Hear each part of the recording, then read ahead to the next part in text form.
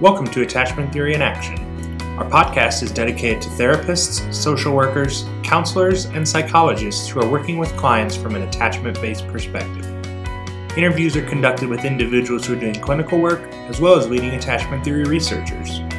Your host, Karen Doyle Buckwalter, will introduce you to Howard Steele, who will discuss reflective functions and mentalization. Howard Steele, PhD, is professor and chair of clinical psychology at the New School for Social Research in New York City. At the New School, Dr. Steele co-directs the Center for Attachment Research. Howard Steele is also senior and founding editor of the international journal Attachment and Human Development and is the founding president of the Society for Emotion and Attachment Studies. And now your host, Karen Doyle Buckwalter. Hello, everybody. I am here again with the Attachment Theory in Action podcast, and I'm delighted to share that I'm here with Dr. Howard Steele today. Good morning. Good morning. Yeah, so Dr. Steele is a professor of psychology at the Center for Attachment Research at the New School in New York City, and has published many things about attachment, including journal articles, books, etc., which we could touch on some of those at the end and where folks could find them. But Dr. Steele, today we are going to be speaking about reflective function and mentalization, two terms that are thrown around a lot in attachment research and clinical practice. And so I just wonder if you could start out just giving a general overview of those and how they relate to attachment theory. Sure, I'd be very happy to do that. So the first thing to hold in mind is that reflective functioning and mentalization are synonymous. They refer to the same thing, and they refer to language, specifically language that is used to describe mental states, beliefs, desires, wishes, fears, thoughts, feelings, the contents of mind. And it's important as well to notice some similarities between mentalization, reflective functioning, and ideas that have been around for many decades in the clinical, psychological, and psychoanalytic literature. So anybody trained in ego psychology would be familiar with the self-observing capacities of the ego. This is also, I will argue, reflective functioning or mentalization. There's also in the clinical psychology literature, going back many decades, the idea of psychological mindedness or psychological insight and so on. And certainly reflective functioning and mentalization owe a lot to these traditions. The difference being that there is an 11-point scoring system for reflective functioning. And this can be applied to psychotherapy transcripts. It can be applied to interview material. It can be applied to 5-minute speech samples. It can be applied to any narrative material. And that effort involves paying close attention to mental state words. If I say, I'm happy to be with you today, we'd circle happy. If I said, I'm thinking about my own doctoral research that I pursued some 30 years ago in London, England, thinking would be circled, and then we'd pay attention to what it is I'm thinking about that. And what it is I'm thinking about those days in the late 1980s in London, England, is that there was a confluence of forces at work influencing me and my colleagues, principally Miriam Steele and Peter Fonagy, who were meeting and talking, and we were reading the theory of mind literature. We were reading Donald Winnicott. We were trying to get our head around Wilfred Bion's ideas.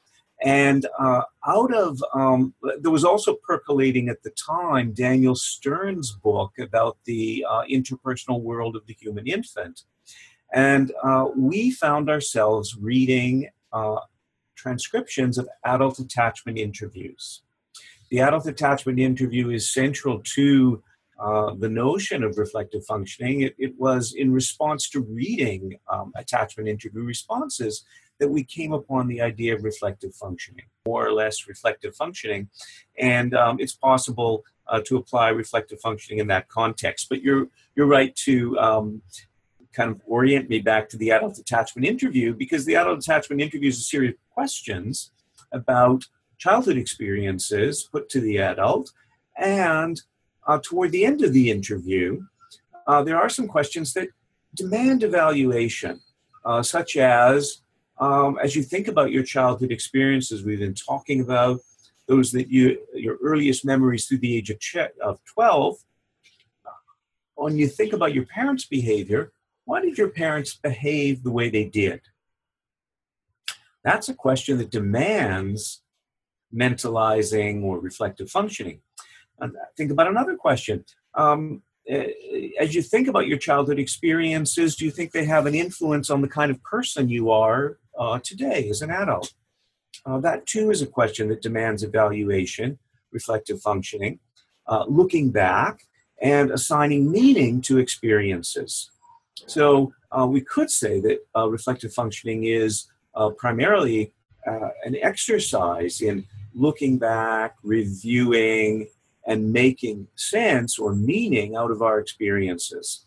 But it's also evident in forward-looking, anticipation. What do we think tomorrow is going to be like? What do we think next month is going to be like? What do we think it's going to be like when we visit with our therapist next week, or when we visit with our mother next week, or with our sister or brother? All of these questions that involve the word how, what, why, particularly why questions, are questions that invite, possibly demand, reflective functioning. Yes. Well, thank you for clarifying some of that. Very helpful. So I think another thing I would like to ask you about that would be important for clinicians to understand is how the capacity for reflective function relates to parenting, as well as how mentalization relates to parenting. Like, why, if we are working, for example, with adoptive parents or parents who are raising a child that seems challenging to them in some way, why would these concepts matter? Well, we do know that the most typical kinds of difficulties that adults get into in their relationships with loved ones, as parents or as relationship partners, the greatest amount of difficulty arises when negative feelings, fear, anger, sadness, disappointment, despair, when these get the better of us, when these influence our behaviors. And of course, when we're angry, we know that blood rushes to the extremities. The blood rushes particularly to the hands. We get ready to fight. When we're afraid, blood rushes to our feet. We get ready to run.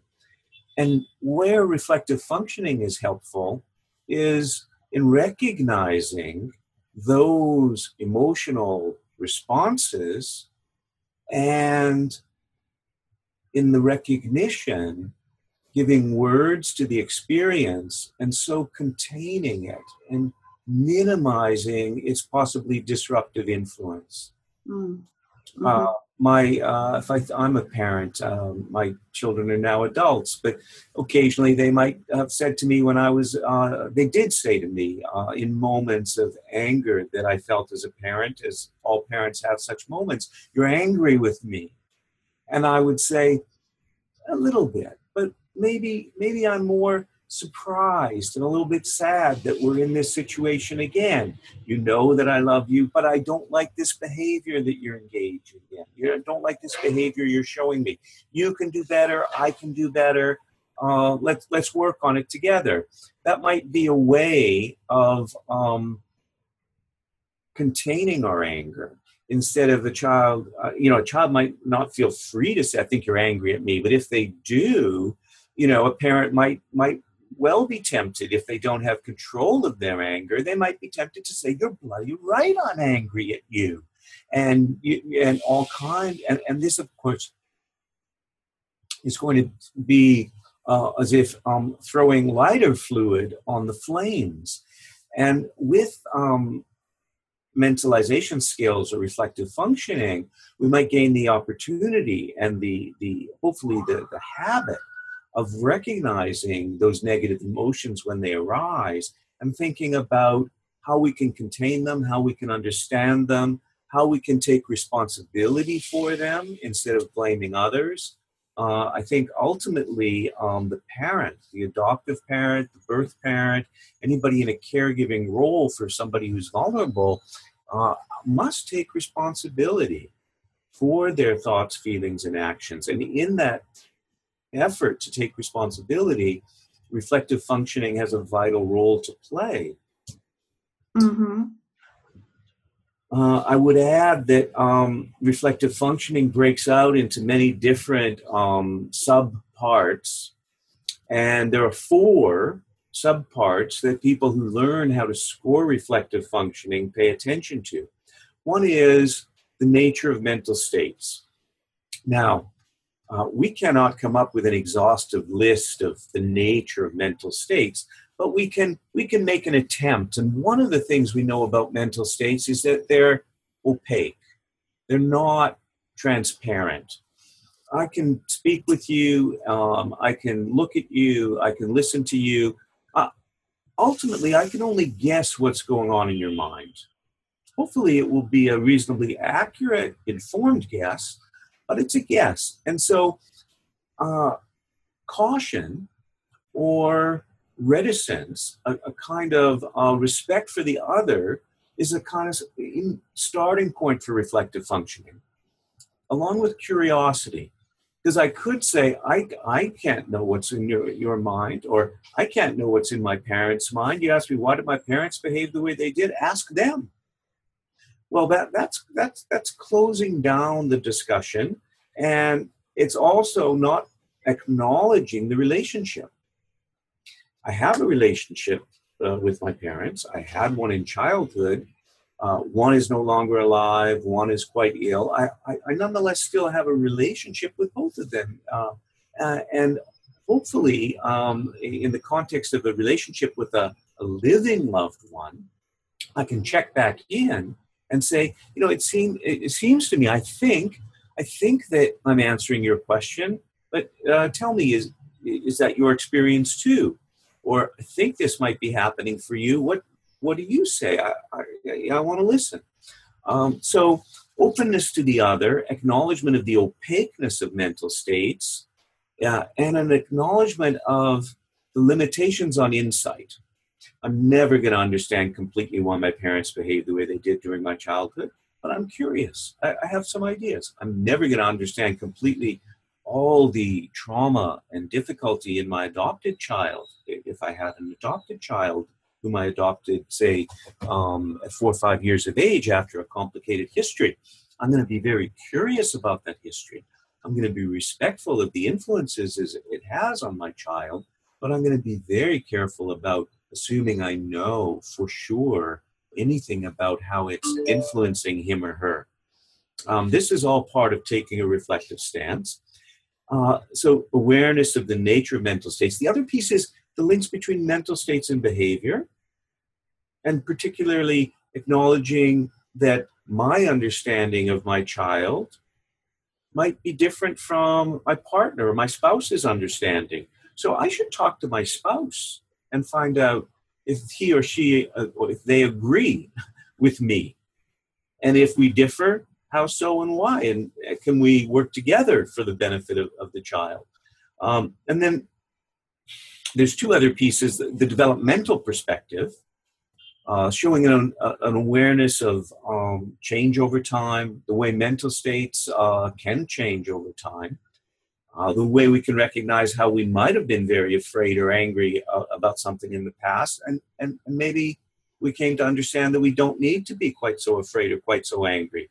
And there's a story to tell about that change. Telling that story is employing reflective functioning to account for development. And that's a very big part of the story. Mm-hmm, mm-hmm.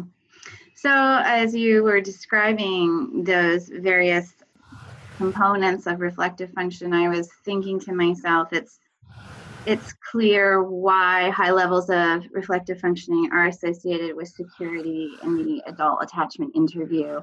As you're talking about a lot of flexibility in thinking, being able to take the viewpoint of another, being able to acknowledge, I think this, but it could be this to my sibling who you asked the same question. So yeah, I can see how that all fits together. Well, I would also argue that reflective functioning and mentalization skills are something that people rely on without knowing it or without having that term for it. So Yes. anytime we ask another person, why don't you want to go to that restaurant? You used to love going to that restaurant. Well, why not? And the why question is always going to invite a reflective response. Somebody might say, well, I don't go to that restaurant anymore. I got food poisoning there 3 months ago, and I don't enjoy putting myself in that context, which reminds me of that unpleasant experience. Can we go to another restaurant? That's a trivial example, but anytime we ask someone why, or how's that so, or how do you know that, we're inviting a reflective response. And the interesting thing is that we'll know a high reflective response when we get one because we'll be satisfied. We'll think, oh gosh, they really answered my question. I know something now I didn't know before. That's a good feeling. And it's one that comes from really engaging with other people at that level of shared reflection, or shared mentalization, if you like. Yes. So, we talked about some questions specific to the adult attachment interview that demand reflective functioning. Now we're talking about some just in common everyday life, questions that come up. Are there some specific questions that come to mind, as a social worker is doing a home study with a family, or a therapist is meeting with some parents where they're going to be working with them and their child? What are some things that come to mind there? Yeah, well, one of the things that we lean on very heavily in the questions that we ask parents in structured interviews is inviting parents, caregivers, to tell me about their experience. What's it like to be the caregiver of this child? What sort of person does the child seem to be? What are the best moments, the most satisfying moments when you're with him or her? And what are the moments that are maybe the most frustrating, the most dissatisfying moments? And we work with a model of memory that a researcher named Tulving came up with many years ago. There are many models of memory, but this one, very relevant to reflective functioning and to attachment, is the distinction between episodic details, sensory episodic details of our personal experience, and the semantic or global terms that are used to describe them. Karen, I might, if I haven't seen you in a while, I might say, how are you? And if we're don't have that much time, you might say, well, things are well, thanks, But on the other hand, if I say, how are you? You might want to tell me in detail about what's been happening. And if we have time for that, that'll teach me much more. And I can facilitate that by saying, how are you? I really want to know. I've got some time. How are things with him, her, them? So I think a social worker on a home visit has time and should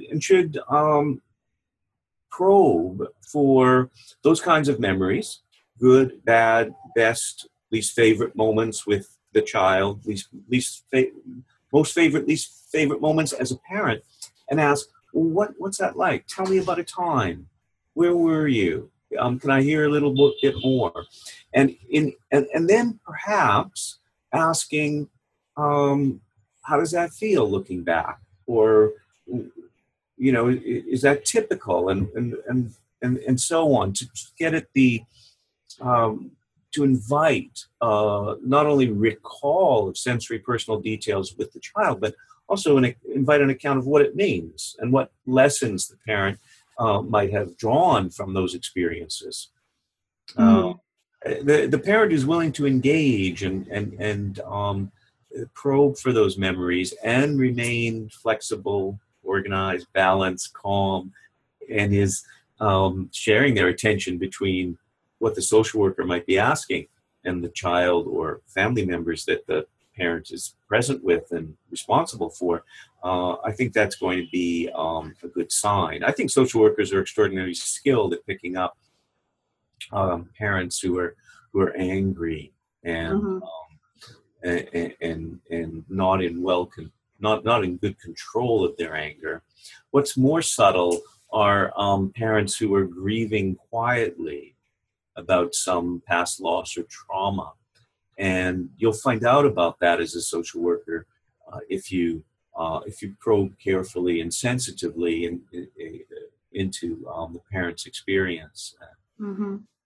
Great, good. Well, I'd like to ask one more question before we start to wind this down, and that's shifting a bit over to asking the parent what they think might be in their child's mind or what their child might be experiencing. And I'm thinking of some folks that use video, for example, where you could show a video clip of the parent and the child and then ask them to reflect on it. So could you just speak a little bit to the idea, how these ideas apply to understanding the mind of your child? Well, it's a fantastic question, and video film is enormously helpful in that effort in working with parents to show them what they sound like, what they look like when interacting with their child, or what their child looks like when the parent's not there, and to ask, what do you think was going on for him or her? What do you think they were feeling at the time? Where do you think things led? How do you think they felt after this video interaction took place?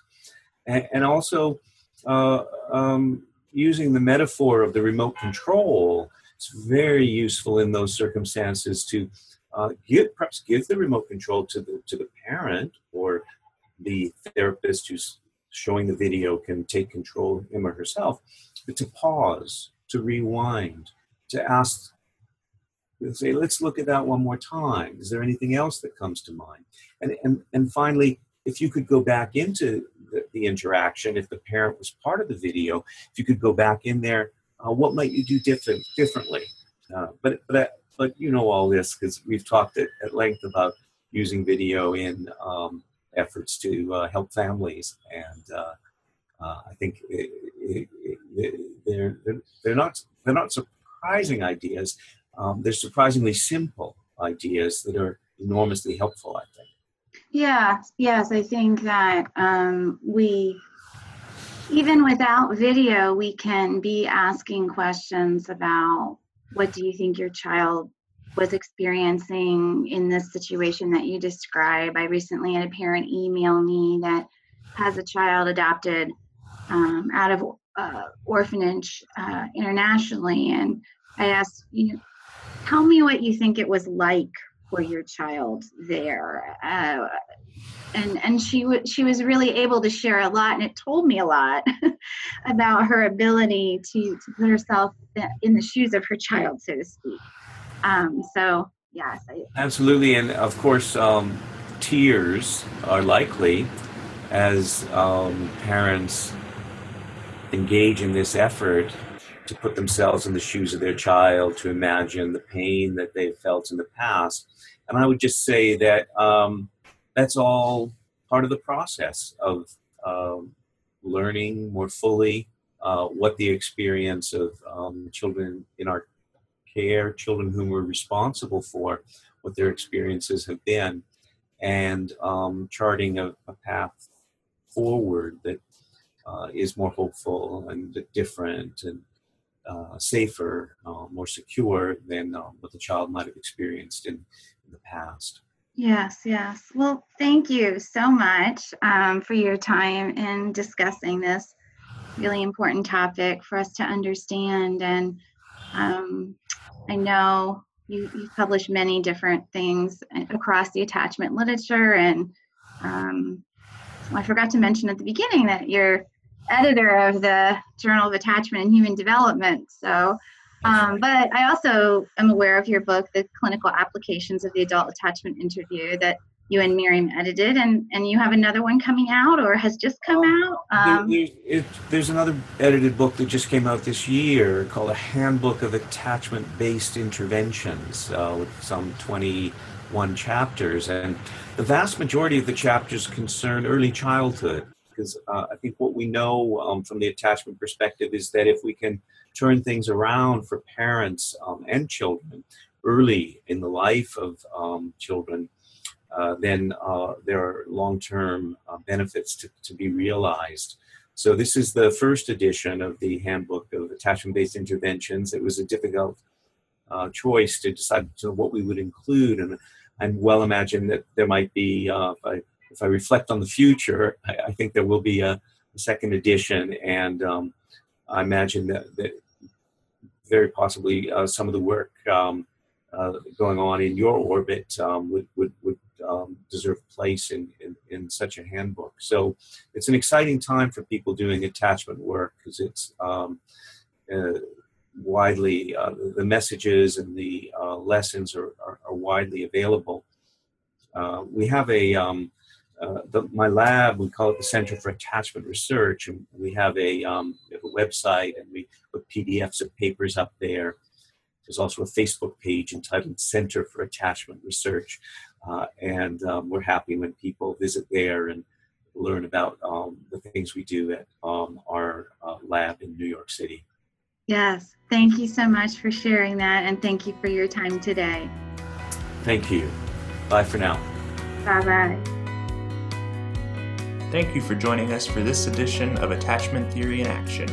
Please follow our site, traumaattachmentcenter.com, or subscribe on iTunes, Google Play, or Podbean for future podcasts. If you enjoyed our broadcast, please leave a review and share with your professional network. For additional resources, training opportunities, and blogs, log on to traumaattachmentcenter.com. We hope you'll join us again as we continue to explore the world of adoption, developmental trauma, and attachment theory.